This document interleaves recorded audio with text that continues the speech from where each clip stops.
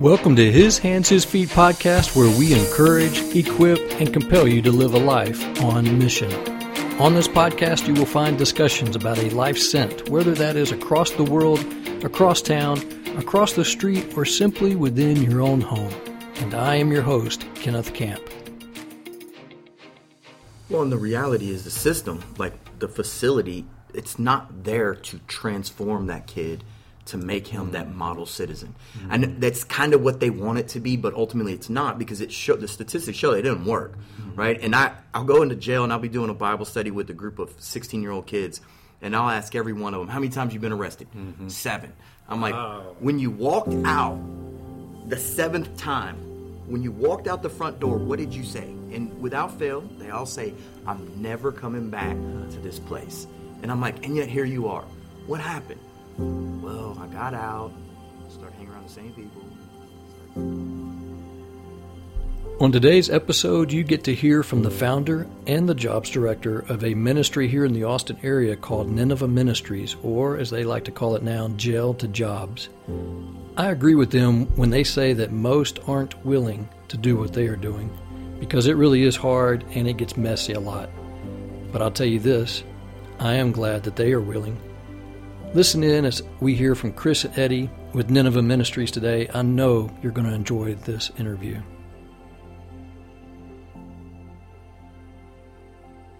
Good to be here with you guys. I'm sitting here with Chris Haskins and Eddie. What's your last name? Franz. Franz. Yes, sir. And I'm just going to give you guys an opportunity to just tell us a little bit more about who you are, besides just your name. So, Chris, we'll start with you. Sure, yeah. Chris Haskins. I'm a founder. I always find titles to be a little bit weird, but founder of Nineveh Ministries and Jail to Jobs. I've come up with a secondary title lately that it works well in jail, called a shot collar. It's on his business card, too. Is it really? Yeah, you familiar with that term? Well, shot collar, yeah. I mean, but yeah. I'm not following you on that. So yeah, and if I hand my card in jail, a lot of times, what does founder mean? But for them, it's like, a shot collar. Okay, got it. You're the sort boss. of a decision maker. You're the okay, boss. got it. All right. I'm with you now. Thanks for educating me on this. Yeah. Okay. We have conversations about what that term means quite often when he hands it to somebody that's not in jail. Shot collar, what is that? See, my grandfather was a dog trainer. Okay. Bird dog trainer, and so that's where I go is like a shot collar, like with a dog. Yeah. No, shot caller is somebody that calls the shots technically, and a shot caller. Like technically, we want to shoot this guy. Is it okay? I'm getting you now. See, I was hearing shock. Oh no, SHOCK. So that totally different. That's probably that's a shock collar. Yeah, we don't want this that. This is a shot collar. Yeah. Now I'm following you. Yeah. Shot. So you are the shot caller. That's it. That's it. Yeah. So my name's Eddie Franz. I'm the program director at Jail to Jobs. And mine just says program director. I wanted Supreme Overlord, but it got vetoed. Oh man, I like that one too. Now you got my wheels turning. What I need to put on my card. Yeah. All right. Well, so how did you guys? I guess Chris, this will be for you. How did you start Nineveh, what you're now calling Jail to Jobs? Yeah, I feel like starting this was a kind of a culmination of what God was doing in my life for about 30 years. I was a kid that was got in a lot of trouble and was arrested and in gangs when I was younger, and became a Christian and had a radical life transformation, and just kept sticking around church. But I thought I wanted to be a cop, so I got a degree in criminal justice. I felt like God was calling me later to the ministry, and I became a youth pastor, and I did that for about 10 years. So it was through moving here from Southern California and ministering here that we got a volunteer effort going on in jail. That's kind of where it really got its own life, and it was like, wow, there's a big need inside jail for ministry. Maybe somewhat like what I was doing in youth ministry, because they're still youth, but specifically tailored for them. So you kind of answered that next question a little bit, but who is it that you primarily serve? Is it juvenile? So we're coining a term a little bit, youthful offender. So yes, we do juvenile offender. Basically, there's no bottom age. You can be arrested at Typically 8 would be about the youngest you could. And we've seen... And it happens often. Yeah, we see 10 and 11-year-olds pretty regularly. And then in Texas right now, a juvenile offender runs through 16 at 17, you're an adult. So we've sort of stretched those a little bit because of our long-term approach with working with younger people. They turn 16, 17, 18 years old. So we actually work with them through their young 20s. And what's the youngest again that y'all work with? Well, in our programming, like when we go into a facility, there's typically 10 and 11-year-olds there all the time. And that's where, we can really start to bring them a different idea about where they're heading. But we go from anywhere from 10 all the way up to 21, 22 years old. Okay. Because ultimately, if you've been doing drugs, you've had trauma in your life, you've been in and out of the system, chances are you're probably not mature at 21 years old. And so we wanted to make sure that we're still there to support them even into their young adult years, you could say. So when you say facility, what are these like? Y'all are in Texas, and so these are youth facilities? Correct, yeah. And we use your term facility generically because they're each term, juvenile detention facility, jail, prison, these aren't interchangeable. They mean very different things. So obviously juveniles is for juvenile. They are very specific that this is not supposed to be punitive in any way, so they don't ever want to call it jail. Jail is a county facility. There are some state jails. And then prison is typically a state facility. Okay. Yeah, so we'll go into a juvenile detention center, a county jail, or even the state jail facilities to reach these young men and women, teenage rehabs. We've even started doing mentor programs in high school with kids that are getting in trouble there. So when we say facility, it can mean a very wide range of things. But typically in your mind, you're thinking like a lockup facility, right? Juvenile detention center. Right. And it's kind of different than you would think of in the jail. It's like it's almost like a college dorm room feel for the residential side, where they're there for over 2 months. Okay. There's 5 rooms, 1 kid per room, and a small day room, and it's very institutional feeling, but it's not. It doesn't feel like a county jail or a state prison like you see on television. So y'all establish a relationship as early as you can. It sounds like y'all continue that relationship even after they are not in any kind of facility. Is that Correct, right? yeah. And the reason that this got started was there was about, I don't know if it was 15, 20 years ago, there were some major budget cuts throughout Texas in the juvenile world, and then therefore chaplains were eliminated. So what happened when that is, there was a huge ministry opportunity there, and if people did not go into the facility to share the gospel, to pray with kids, it wasn't going to happen. So it was almost like discovering, like a missionary discovering a country that was being unreached. Like, wait a minute, this is down the street here, and we have a population of people who are not hearing the gospel. And it's actually, they don't even have the option to hear it unless people go in. Yeah, so these kids, it was like that void that whatever they're struggling with, that you kind of described, a lot of those things, and there's nobody stepping into that void. Well, yeah, and it's crazy, too, because you think about the adult prison system, they have a legal right to worship whatever religion they want. And a chaplain has to provide them all of these things. Every state prison that you'll ever be to, every federal prison, you can worship any religion you want, and they have to go and provide you with the stuff. But with juveniles, they literally, it was a budget cut item where they're like, nah, we don't need a chaplain. And you got 12, 13, 14-year-old kids who have the faith of a child still. They have no hope, and they know that they're kind of messed up. And that's like a perfect opportunity to come in and bring them something that can transform their lives, and they just did away with it. It boggles my mind that that's a right for an adult, but for a child, we're like, they don't need that. And you would think that it would be completely opposite. It was still strangely, it's still a part of their Bill of Rights, their juvenile Bill of Rights, that they can have that. But again, because of their naivety or because of their they don't even think a lot of times to ask for it. Sure. So yeah. most of them have never been to church outside of a funeral or Easter or something like that. So when they get there, they'll be praying to God in the 3 words that they know how to speak to Him. Right. But there's nobody there instructing and helping and communicating where you can really see them grow in that. And so I think that's one of the greatest things that we provide in those facilities is access to know who God is. Like, just the knowledge of that kind of changes you. So I want to get to that, what you guys do and how you all minister to these kids. But before we do that, I think it's important from a community standpoint. If we don't, what do y'all see as, what's going to happen if we don't step into that void, in y'all's opinion?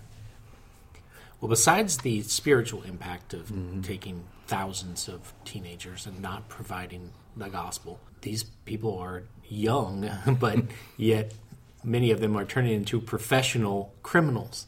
Criminals cost a lot of money. They cost money when they steal our stuff. It causes insurance spikes. It costs tax-wise because we need more police officers. We build more prisons and jails at the price of about $50,000 per kid per year. And beyond all that, it costs safety and even lives, their lives and other people's lives as they're endangering themselves. So we need to jump in and intersect this before they really become hardened criminals, and it's a lifestyle. Well, and the reality is the system, like the facility, it's not there to transform that kid to make him that model citizen. And that's kind of what they want it to be, but ultimately it's not, because the statistics show it didn't work, right? And I'll go into jail and I'll be doing a Bible study with a group of 16-year-old kids, and I'll ask every one of them, how many times you been arrested? 7. I'm like, when you walked out the 7th time, when you walked out the front door, what did you say? And without fail, they all say, I'm never coming back to this place. And I'm like, and yet here you are. What happened? Well, I got out, started hanging around the same people, started listening to the same music, started doing the same things. Well, guess what? If you don't change something about what you do, you're going to stay in that system, stay in that cycle. And so if we weren't here, yes, the cost of all of society goes up with crime and money and taxes and all that. But if somebody doesn't meet them, not just in facility, but the day they get out, they're coming back. They're coming back. Because it's already shown that their life is unstable enough or too unstable to support like transformation. Yeah. They're coming back. And that's just human nature. Yeah. That's true no matter what the struggle is, right? Yep. All right, so walk me through what y'all do, with a kid. Well, let me just actually, Eddie, would you mind chiming in talking before we do what we do, just sort of like who we are, what makes us unique from the standpoint I love it, yeah. Sure. All being criminals ourselves. This is the only job where on my application I was okay with putting that I'm a felon. And he's like, oh, have you been to prison? I was like, yes. He's like, great. That's amazing. It doesn't happen often, so I love this job. Yeah.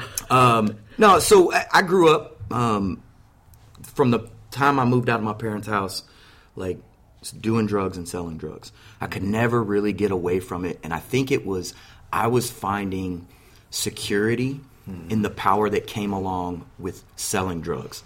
I walk into a party, everybody wanted to hang out with me and talk to me, and there was love and security that I would get from that. Well, it's very destructive, though. And so my life ended up, even when I was trying to do good, I could never step away from it. And at the age of 28, I got arrested by the DEA for distribution of methamphetamines. And I was sentenced to 10 years, and I did 7 flat.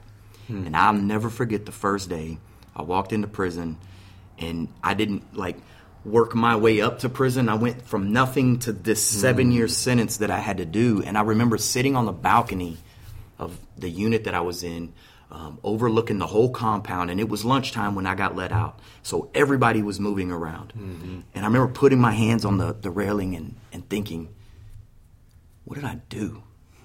What have I done with my life? Because I'm thinking I'm not going to get out till I'm 38. I don't have a wife. I don't have kids. I don't have a career. I'm not going to have anything when I get out. And for the first time in my whole life, I started thinking about the consequences of what I did. And then a guy tapped me on my shoulder. I turned around and I thought I was going to have to fight, right? Like you see all the TV shows, hit the biggest guy you can find. Well, I'm 5'7", and everyone was big to me. So I'm like, this is a horrible idea in reality, right? Great for television, not good in person. So the guy taps me on my shoulder, and I spin around, and I guess he could see something in my face because he's like, chill, calm down. We're not fighting. I was like, what do you want? He's like, you in here for meth? And I was like, yeah, how'd you know? He goes, you're white, you have a buzz cut, and a goatee. It's probably not tax fraud, right? So I was like, okay, this guy, he knows. And I was like, yeah. He's like, did you get the 5-year or the 10-year? And I was like, the 10-year. He's like, come with me. So he takes me into another room where there's 25 other people who look just like me, right? And he's like, let me introduce you to your brothers. And I was like, okay. So at my lowest point, I thought I was alone, no family, no friends, no drug dealing homies anymore. This guy taps me on my shoulder and brings me into this inner world. Well, I would love it if that dude would have been a Christian. Yeah. If that dude would have been a mentor. But he was a gang leader, right? He saw anger, pain, and just rage in my face. And he's like, I'm going to use this guy. Right. And so the first person that really spoke to me and spent time with me in prison was a gang member. I became a gang member. It's that simple, right? Yeah. And then eventually I became a Christian, like years down the line.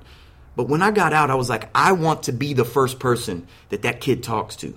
Wow. So that they don't become a gang member, they become a Christian, a child of God. Yeah. And so when Chris hired me to do this job, it was kind of just a perfect storm of just my abilities, my desires, and God's will that came together. And I love what I do because I am one of our kids. I'm just older, slower, and my knee hurts really bad. But when I see them, I'm like, I don't see some knucklehead that can't be saved. I see myself before I got to where I got. And I'm like, man, if we can reach them now, think about what that changes for the whole trajectory of their life, right? Yeah. So that's why I do what I do, and that's why I love this ministry. Is our jail to job supervisor who spends every day with the kids. He did twice as much prison time as I did, right? And so there's a real instant connection that happens with these kids when we tell them where we're from. Yeah, they're like, okay, you get it. Yeah. So I just wanted to hit that because the connectivity of doing that, it allows us to overcome a lot of hurdles. And the reality is the system is set up that if you're a criminal, and probably wisely so, from the standpoint of helping other people, you're not allowed to be around other criminals. And they've weed you out through all the various background checks and whatnot. But we've stood up and said, we're actually going to be really different, and we're going to be a bunch of former criminals so that they get it. So when you talk about the programming of what we do, you can imagine jail to jobs almost as like a pipeline. First, we want to be in jail. Any lockup facility where a youthful offender could be locked up, whether it's jail or drug treatment centers or prison, we want to be able to be there regularly with our staff and volunteers, sharing the gospel, doing Bible studies. The next thing we want to do that breaks the rules a bit is typically there are organizations that help either inside or outside. But anytime there's a transition, people get lost. So we want to work both in and out. So when they get out, the next thing we have 4 core needs that we want to meet them spiritually. And then when they get out, we want to begin to put support around them, new friends, new people that think differently. Then we do a character development, and we pour a lot into their character, talking about honesty, talking about hard work, various things like that. The next thing we do is workforce development. So whether that's jumping back into the education you need to do or actually starting to get trained to do some sort of job so you can start to make money. Because we all need money. And if you don't have a legal way to do it, these guys quickly find some illegal ways to do it, and they get right back into the criminal lifestyle. What we do to solve that problem is we are always hiring, and all they have to do is been arrested and show up and say, I want a job, and we hire them that day. And we teach them a ton of work skills from carpentry to cleaning to landscaping, a lot of construction trades, automotive, just a wide variety of things. And then if they graduate with us, they can get full-time permanent employment with some of our community partners. So just think about what he said. If you're out there listening and you have your own job or you're the manager at a job, at a business, and he said, the day they get out of jail, you're hired. No interview, no application process, no convincing me you know how to work. We literally hired the worst employees on the planet. The worst. The worst. Listen, I love them to death, but they're the worst workers. Most of them have never had a stable job.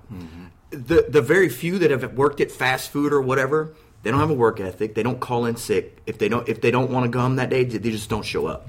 So we're constantly having to teach through these failures to say, listen, you would technically be fired today if it weren't for us. Right. We love you.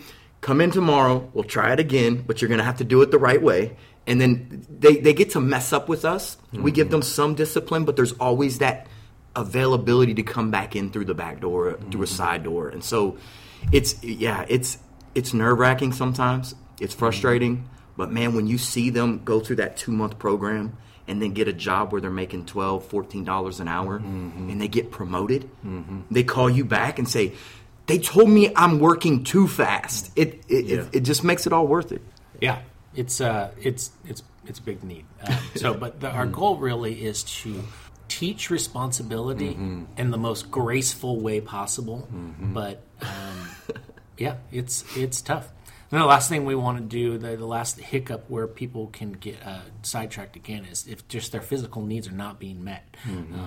Housing, food, paying a bill, transportation, coats, jackets, blankets. We do a lot of that, either finding those needs and filling them ourselves or partnering with other organizations. Where do you all find the jobs? Hard work. Lots of phone calls. So the jobs that we do, or the jobs that we connect the employers? The one that as soon as they walk, the first time you see them and you say, yeah, we'll hire you, where do those jobs come from? From the shot caller. Yeah. So we get really creative as far as trying to basically create micro businesses. Some of them we handle ourselves. We do a lot of woodworking. We can make a lot of house decor and small, simple furniture items that we in turn sell ourselves to either our donor base or through an Etsy site or various other places. We make the coolest cornhole set you've ever seen. Yes. Oh, really? Yeah. Like, amazing. I'm interested. Yeah. People love it. It's mahogany and alder. Hmm. It's really nice. We've created wood Christmas ornaments. We've done a lot of things, but also send our kids out in some ways too. We've partnered with some landscaping companies who will grab one or two of our kids at a time, put them with the crew, or they'll say, hey, we have this special project, can you guys come in and we're going to redo and plant 600 flowers But there's a reason why there's not 12 ministries doing what we do. Like coming hard, up with those things is very difficult. You have to be creative. You have to stay on top of what the trends and colors and decor items are. Inevitably, you have to be able to sell them. Like that's a difficult thing. And you're trying to keep a business afloat by doing all of that. At the same time, you're pouring into them spiritually, character-driven, and physical needs. It's difficult. It's really difficult. It's one of the reasons why we're probably the only one in this area that's doing anything like that. Yeah, we also look a lot to our donor base or our partner, either organization or church partners, just kind of asking, hey, do you have any needs? Maybe we can help fill that from the standpoint of coming in and doing a big cleaning or a junk removal, or we do a lot of moving of people, kind of like movers. So when the rains came and Lake Travis flooded, like we were down there at the lake with the kids, and they were putting stuff on the second floors and helping people with the water. You just see it come up through their house. So it's almost like running a temp agency in some ways. Yeah, it does sound that way. Yeah, plus a lot more. Yeah. As the program with the worst employees ever. Well, let's talk transformation. Yeah. So we're talking about who these kids are. I love how you just hire them as soon as they come out. And then you got to find a job. They love that, though. When I tell them, I'm like, listen, you call this number. This is not my work number. This is my cell number. Right. Don't call it at 2 a.m. Sure. Call it at 8 a.m, and you have the job that day. For real? Are you serious? And they check me sometimes. They'll call up like, Eddie, remember you said I could have that job? What's up? And I'm like, come to work. Let's go. And they love that though. Yeah. Like it's very unique. Well, you're establishing trust with some kids that don't have much trust, I would imagine. Yeah. And that's Right. It seems real simple, but man, that's huge. Yeah. You said you would do that, and then you follow through. Yeah, if we don't answer that phone call or we don't follow up with them, you're just reaffirming the fact that nobody else cares. Yeah. And they believe that already. And so they're trying, they have this little bit of hope that said, maybe if I call, he'll give me a job. And that's the best part. We don't have an interview process. Actually, I do ask, have you ever been arrested? Yes. Yeah. Perfect. Right. That's our one requirement. It's one disqualifier. Yeah. Yeah. No, but sometimes you get to see, it's a difficult job. And I think one day when I'm sitting in heaven and I turn around and look and God's going to show us all what we've done, it probably will be very shocking to me how much impact this ministry has had over the years, because you're dealing with some of the hardest cases and you may never see the fruit of what you do, because as they grow older and they move on and they you lose connection with them, in their minds, they're like, that was the turning point. Right. But in my mind, I'm like, I don't even see him anymore. Right. So, when we get to see a transformation, it's an amazing thing. And I can remember one kid, I started working with him, and one day I was pushing him. We were in this very room, and I was pushing him to try to get him to open up. And I wasn't taking any of his nonsense, and he was giving me real lame answers to questions and kind of pushing back. And I pushed him too far, and he lost it. He got angry. And he ended up punching the hole right there in the wall. It's a little small hole about the size of a knuckle. And that wall's very hard, by the way. He did not like that. But I took him outside. I said, okay, let's calm down. Let's talk about what this is. And the kid had gone through some really, really, really difficult things. Lost a father when he was 13. His dad went in for a normal operation and died in the operation. And like everything in his life was going well. That happened, and it just sent him down a spiral. He tells me his mom's like sitting at home, sleeping all the time, drinking too much. He's like, there's no food in the house, so I'm going out. I'm stealing anything I can find. And it lands him in this cycle of going to jail and getting arrested and doing drugs. And when we met him, he was very angry, very hurt, and full of rage, right? And that finally came out. But we didn't give up on him. He lost his cool. He didn't get kicked out of the program. In fact, they're like, listen, come back tomorrow. We're going to get you a job. We're going to get you in this thing. And we've known him for about 2 years now. At times he was homeless in the program. At times he had a place to stay. But the most consistent thing in his life was us. We were always there. He could call us and be like, hey, can I come back and work again? The job I had, it didn't work out. Me and the boss didn't get along. Absolutely. Let's do a reboot. Well, he now has his own place. He has a full-time job.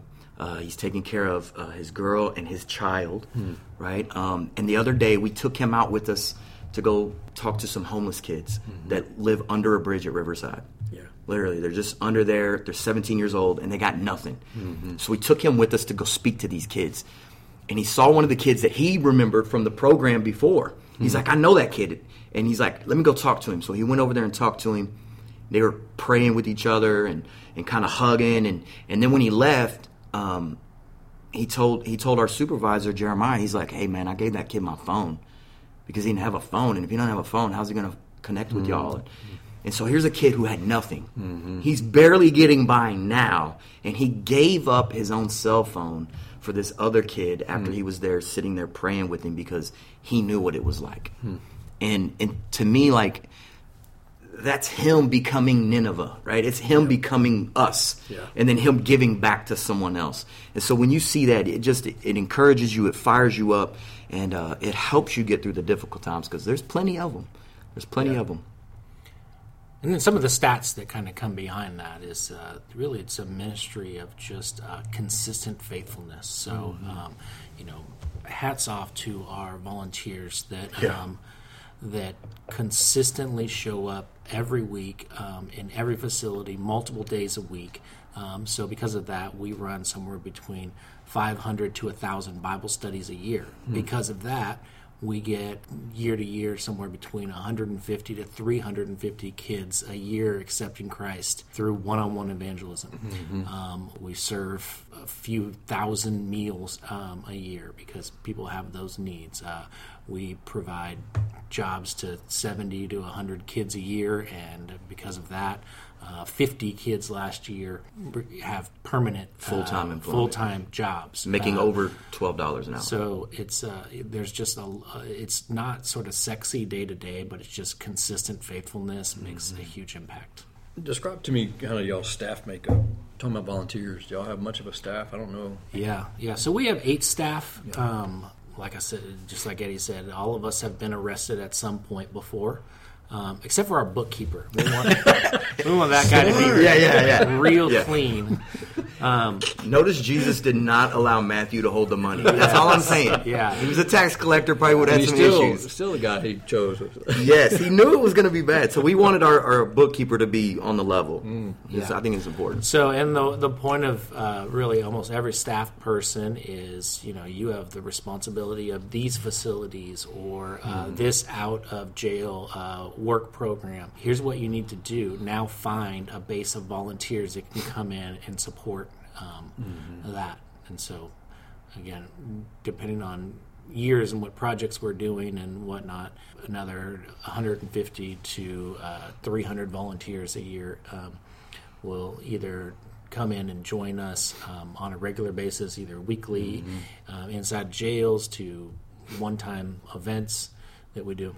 Do the volunteers have to have that's the funny part, right? Like, the volunteers typically have struggled in the past, but most have not been arrested for 7 years. Like that's where I would fit. That's atypical, right? But they've struggled, and they know that, a lot of times when they're like, I want to get involved with juvenile prison ministry, right? Like, when you think that, like, there's something in your life that you went through that you can relate to. Yeah. And we may not all have the same sins in our lives, but we all have that sin that's ensnared and entangled us, and we know what it's like to feel helpless. Yeah. And I think that's where our volunteers are so good, is it can come from completely different walks of life, but walk in and say, hey, I was at the bottom of a valley one day, and Jesus helped me out of it. Yeah. Let me talk to you about this guy, right? Yeah. And I think that's the link between the two, right?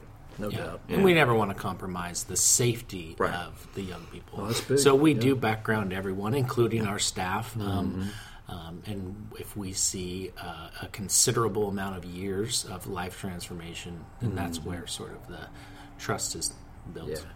So if somebody wants to partner with you guys, what are different ways, what are the touch points that can connect with you all and support you guys? Yeah, so you can always go to our website, NinevehMinistries.com. And if you don't know how to spell Nineveh, you need to read your Bible more. It's in the book of Jonah. You'll get it. No, but NinevehMinistries.com. But you can always contact us too, and all of our information's on the website. But one of the things, if you want to get connected, there's multiple different levels of connection. You want to do it every week. You want to be in a facility every week. We have that ability. Like Chris was talking about. If you want to just help us with a special event, there's that ability. We've even created opportunities where you can come, have a lunch with our kids that are in the job training program, and then leave, right? But you get to enjoy their company and kind of talk about who you are and what you do. And we want to create all of these unique possibilities and opportunities for people to say, I do have 30 minutes on a Wednesday at lunch, and we'll come and spend it with us, right? And you get to really see what we do. But as always, I mean, it's a nonprofit. So we're always in need of support financially, prayer-wise, and volunteers. So if there's something inside of you that's like, I need to get connected, call us. We could talk to you about all kinds of different ways where you can come and help us. And a couple of unique ones is even if you're not in the Central Texas area, you are in Indonesia, but for some reason this connects with you, we collect prayer requests from kids in jail and kids that are working with us every week, and we distribute that email-wise. So to have a cloud of faithful warriors praying on behalf of kids is a huge support. Yeah.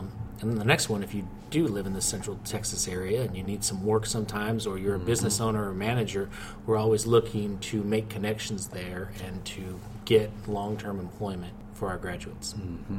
So for all the people listening to Kenny's podcast in Indonesia, now you have something you can do. You too can connect and help with this program. Definitely. Absolutely. No, I appreciate it. Y'all have shared some fantastic just insight into what y'all are doing, and I want to say thank you for what y'all are doing. Thank you. Yeah, It's our I appreciate pleasure. it. Yep. thanks for joining me. Yeah. Chris and Eddie did a great job of describing what they do and why they do it. If you want to connect with this ministry in any way, you can find their contact information in the show notes on my website. Go to kennethacamp.com/episode 55. Again, that is kennethacamp.com/episode 55. I encourage you to go now if you're able to and get their contact information, and then reach out to Chris and Eddie if you resonate with them. Also, share this episode to let others know about Nineveh Ministries. Before I go, if you like this podcast, please follow the link in my show notes to iTunes or Apple Podcasts and leave a rating and review for His Hands, His Feet. And while you're there, go ahead and subscribe to the podcast. That will help as well. You can also find His Hands, His Feet podcast on virtually all the popular podcast providers. So thank you, and until next time, this is His Hands, His Feet.